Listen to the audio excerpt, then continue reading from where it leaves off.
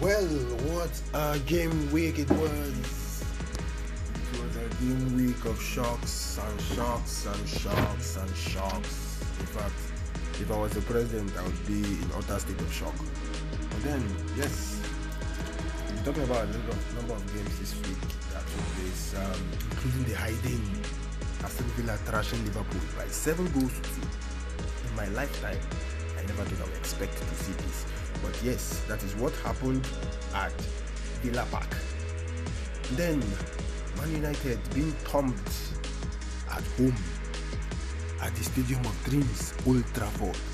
Tottenham wiping them, then wipe them like say then thief something for supermarket.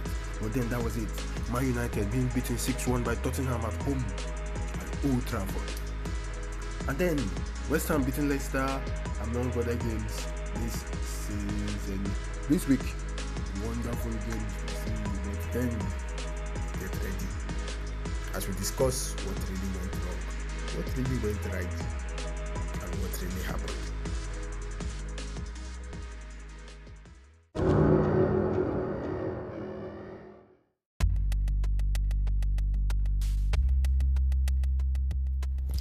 Okay, guys, where I want to start. Okay, let's start with the Fulham Wolves game.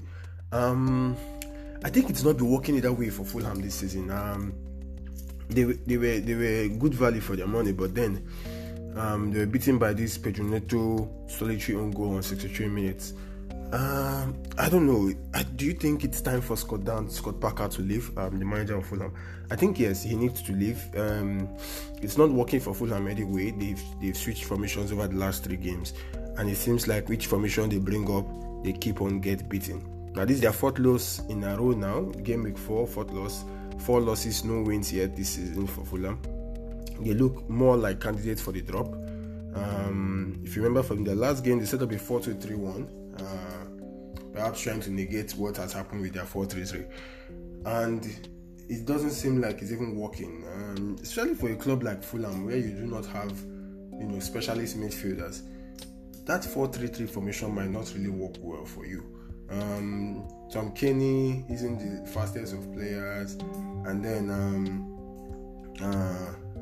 having the likes of what's his name? I've actually forgotten the guy's name. Bobby Reed to play up front as an attacking midfielder. I don't really see that one working out. But then they look more like candidates for the drop. Solitary own goal from Wolves, beating Fulham 1-0. I think I, for one, am among those with the highest odds of saying that Scott Parker should leave Fulham. Quote me wrong or quote me right, but they are huge candidates for the drop this season. And then Wolves keep on marching on. Their games keep on going better. They've played 4 games this season. They've won 3. And then they are moving forward. So it's a good game that came up this week for Wolves. And I think the tweaking of their formations, their coach Nuno Espirito Santo has really been doing a good job with the way he tweaks his formations, despite the sell-off of so many players. I think I'm particularly pleased. I'll also be talking about the transfer window later on, but I think I'm particularly pleased with the way they've been able to keep Adama Traore. I'm surprised to see that he wasn't signed on, although I was pained to see Diogo Jota leave, but I think some other signings that came in might help to vilify some of all these things. So that was it for the transfer season. I think it was an overall good game for both sides. Fulham doing their very best to make this work, but it couldn't work out on the day. Pedro Neto with solitary goal, but at least I'm happy to see that they didn't concede goals, which was a key factor. Then I move on to, I don't know, I will call this the weekend of shocks, but I start on with the game at West Ham. So West Ham beating Leicester City at the King Power Stadium 3-1. I think it was a good game.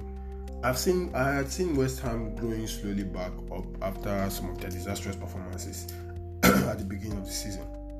So it was good to see them come up back 3-1. And I think their formation really helped. David Moyes putting them on a 4-5-1, flooding that midfield row and not giving the likes of Harvey Barnes and James Maddison the freedom to roam around and perform. So And I think it also gave the likes of Fornals, Antonio, Jared Bowen, the ability to, ramp up the pressure and speed against the back three. I was surprised to see Leicester playing the back three, and I think it played into West Ham's hands because Jared Bowen is a fast guy. Michel Antonio is also very fast. Pablo Fornals is a good passer of the ball.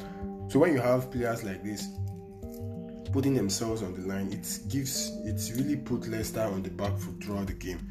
And their wing backs, Luke Castan and James Justin, they were much more attacking minded, and I think it's kind of killed the game because West Ham were able to flood that midfield, stop them from attacking, playing up a 4-5-1. You are blocking the forwards, you are taking up 2 midfielders from the 5 midfielders, dragging them back. So you are having like a 6-man defense when you are defending, and then when you are attacking, you are having the likes of Fornals and Jared Bowen ramping up the wings and covering up those areas where the wing backs for Leicester had moved forward. So it was impressive to see West Ham, doing it at the King Power Stadium. I do hope they continue to do like this in subsequent games. But meanwhile, it was an impressive one. That was it for West Ham versus Leicester. Interesting game at Crystal Palace at Selhurst Park. Chelsea ramping up the game from their last outing. It was a better game from them at Crystal Palace, running out 4-0 winners.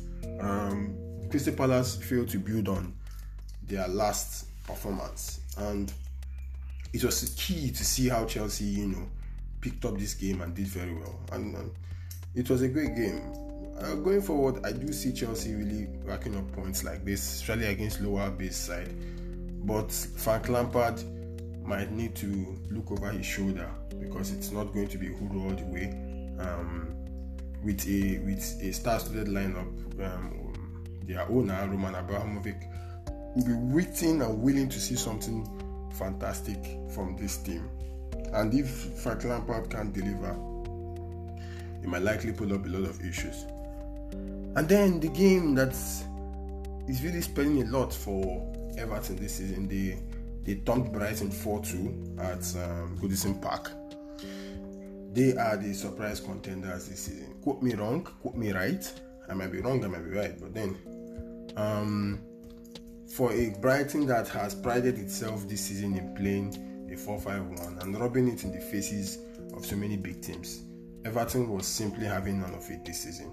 They were fantastic, they were good, and James Rodriguez was at the heart of everything in this game. I think he's a summer signing that is going to impress. Yes, injuries might come up. I'm suspecting injuries. Possibly by mid-season, the injury rack will start. But then if he can be effectively managed by the physios at Everton and by his manager, you could see Everton breaking into the top 4 this season with him at that attacking midfield role because he's such a good player. And, Brighton were unlucky this time. This is not Tottenham that you score and open your mouth. And Neil Maupay must have seen better. I think he has this knack of rubbing it into the faces of clubs. There with Arsenal, there with Tottenham. At the end of the day, we just hope that when he is leaving the Premier League or he's seeking a transfer, he doesn't move to any of these clubs because nobody would sign him. He had better go to La Liga. Let him go function. And then that was it for Everton Brighton. Leeds, the Giant Killers. Well, they did it again. They killed another giant again. Well, not necessarily killed, but they did so well. Drawing against Man City, that was another masterclass from Marcelo Bielsa. And Man City are really in a quagmire right now. They're in a quicksand. They keep falling. Well, but whatever it is, Leeds drawing against Man City was another highlight for this season, for this game week. If you remember, they played 3-3 against Liverpool, and they did it here again. I think their counter-attack has been perfected, even on the training ground, and they didn't give Man City that breathing space. You wouldn't rule out the fact that Man City are currently struggling with injuries, especially on the front line, and they're not just gelling in. but I don't take it away from Man City. When they pick up, they could really pick up, especially if other clubs around them falter. It's going to be a tough race, but I see a surprise candidate this season with some of the top 4 clubs really struggling. You might see an a la carte as per Leicester City, possibly with Everton this season. I can't tell, but it's just a prediction. So that's it. Leeds drawing against Man City, giant killers again, proving under masterclass. I'm happy to see what Leeds are doing up there, and I'm sure they are candidates to stay up this season. But well, that's it. Man City will need to go back to the drawing board and pick up something new. So in my second episode, my second part of this podcast, I will also be discussing about Man U's hiding, Liverpool's whipping, West Brom, would they be casualties, and Newcastle versus Burnley. That's in our next segment of the episode.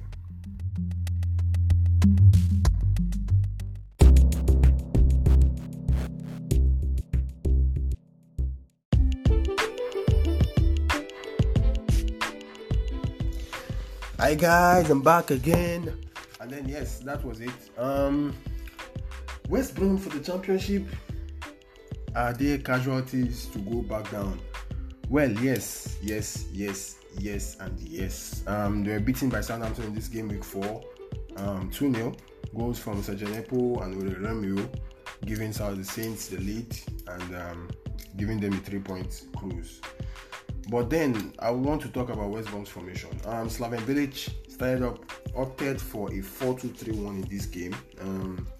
Against his usual 4-4-2 or his 5-4-1, which he started with. But I think his formation really played into the hands of Southampton. You are playing a 4-2-3-1 against a Southampton that have a 4-4-2, strong 4-4-2. And I think he was just looking at it as, it's a 4-4-2. Forgetting that you have the likes of Romeo, you have Musa Jinepo, who is a fast-paced winger, playing as a right-sided midfielder, as a left-sided midfielder. And then they allowed so much space in the midfield for Southampton to really wreak havoc.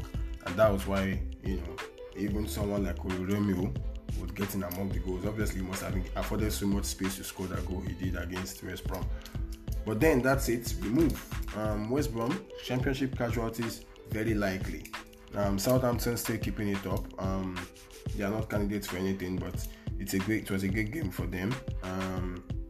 We do hope that West Brom would really smart out.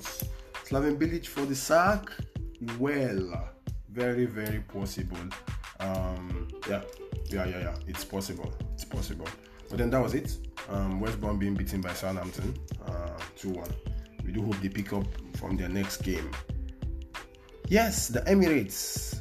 Sheffield United wreaked havoc there last season. Well, they were not 2 times lucky this season. Sheffield losing 2-1 at the Emirates. Goals from Nicola Pepe and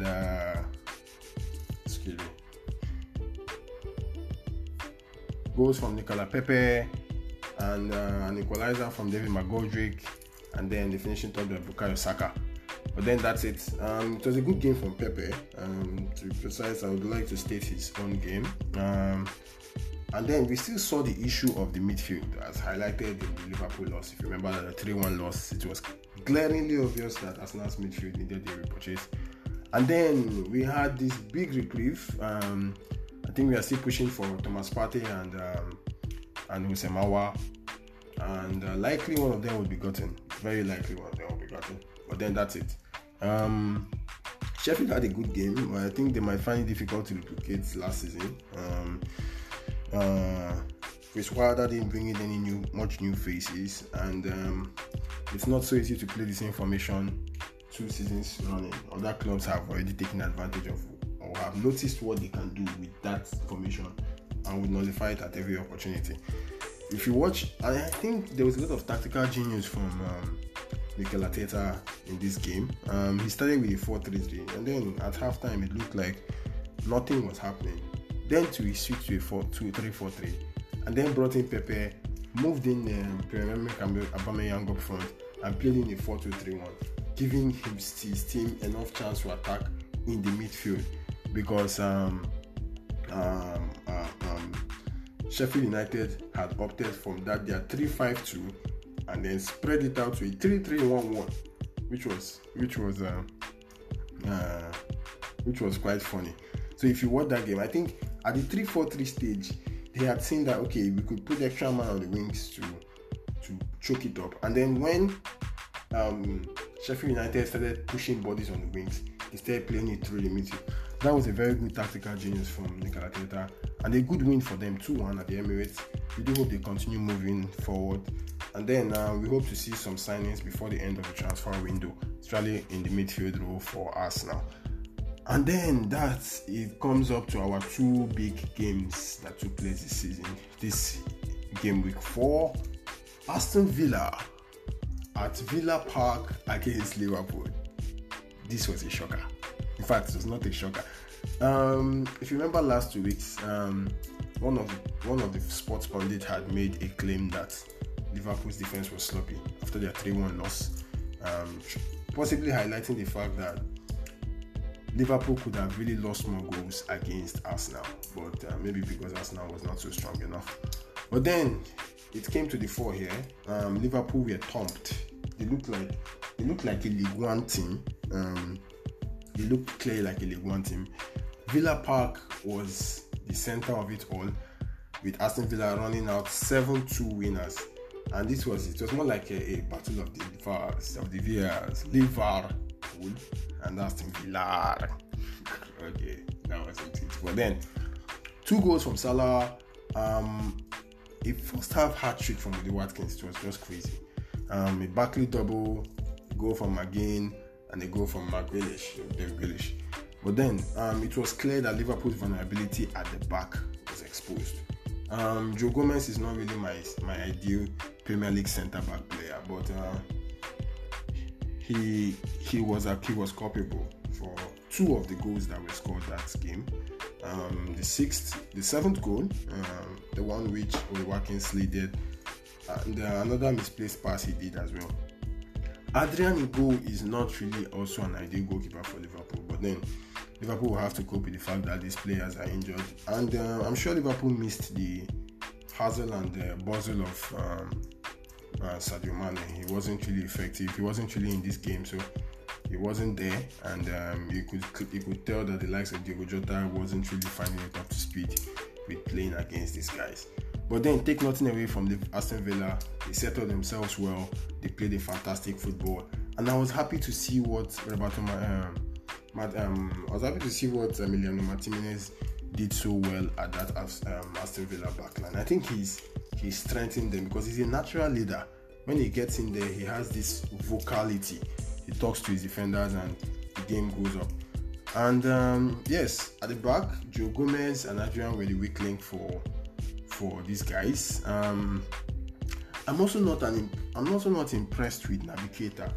Take nothing away from him, he's a good player, but he is not this kind of player who knows how to track back and really defend his line. He's a Granit Xhaka to me, comparing him to Arsenal. But then he's not EPL game standard. I think he's more like a squad or reserve player. So yes, the midfield were missing a key component of their game. We haven't really seen much from them. Their pressure was down. They lost a lot of pressure. Unlike what their usual game is, choke up the pressure. But in this game, they lost that pressure, and it gave the likes of Aston Villa the opportunity to, throw in good balls and expose that very open defense. And Ross Barkley signing for Aston Villa gives the likes of Grealish the freedom to roam into space and then cover the spaces left by the wings backs, Robertson and Trent Alexander-Arnold. And yes, I think that was a key thing with what happened. Well, Liverpool will take this as a one-off. It's not something that happens all the time. But then I think it's a warning sign that they need to be very careful of. If an Aston Villa can beat you 7-2, then be very, very careful because it might go not this season. I do hope they make some signings or they make some alterations during this transfer window to help Liverpool. But then, take nothing away from Aston Villa. Great game, 7-2 win. And I'm happy to see Oli Watkins, who was top goal scorer in the Championship last season, lighting up the Premier League with this hat-trick. He's quite a bustling striker and he's very good on the ball. So that was it. Aston Villa at the Villa Park, 7-2 winners. I'm sure Dean Smith will be shouting whenever he go home. He will pop a bottle of wine and drink because that truly is a big win. But that was it. We are hoping Gameweek 5 brings up something. Gameweek 4 brings up something. Gameweek 5 brings up something new. But then, okay, 2 more games to go. Man United at Tottenham and Newcastle at Burnley. I'll start with Newcastle Burnley. Okay. Newcastle, well, it was a good win for them against Burnley. Straightforward win. They did very well. It was just a simple game for them. Burnley haven't really been the kind of team that they've been for over the last 2 seasons. They seem to be dropping standards. And I think I can relate that to signings. I can relate that to transfers. But then, are they candidates for the job this season? I absolutely think so. 2 seasons in the Premier League, held up by strong defensive play. There's always that limit. That strong defensive play can get exposed one of the days. So that was it. Newcastle being beaten by Burnley. Good game for Newcastle. I expect them to perform better. And then Man United beating at home to Tottenham 6-1. Are we seeing OGS? So they're gonna soldier staying long in this? I can't really tell. Could we have stated that Martial's red card was worthy of why Man United collapsed? I don't think so. He's a striker. No matter how you want to keep it up. Anyway, you can only play defense as long as possible. But then that's it. Good game for Tottenham's coach. At least he's exerted his revenge in brutal fashion against Ole Gunnar Solskjaer's Man United at the Stadium of Dreams. I do hope Sir Alex Ferguson wasn't watching this one because it wasn't good to sit in well for him. But then, Man United being beaten by Tottenham. Great game from Tottenham. Great performance from the attacking midfielders. And I'm really, really excited to see how Gareth Bale is going to play in this new lineup. Let's see what Mourinho has in store. But then that was it. Man United beating 6-1 at the Stadium of Dreams. So that comes to the end of our podcast. We do hope that next game after the international break we'll be seeing more. That'll be all. Have a lovely day.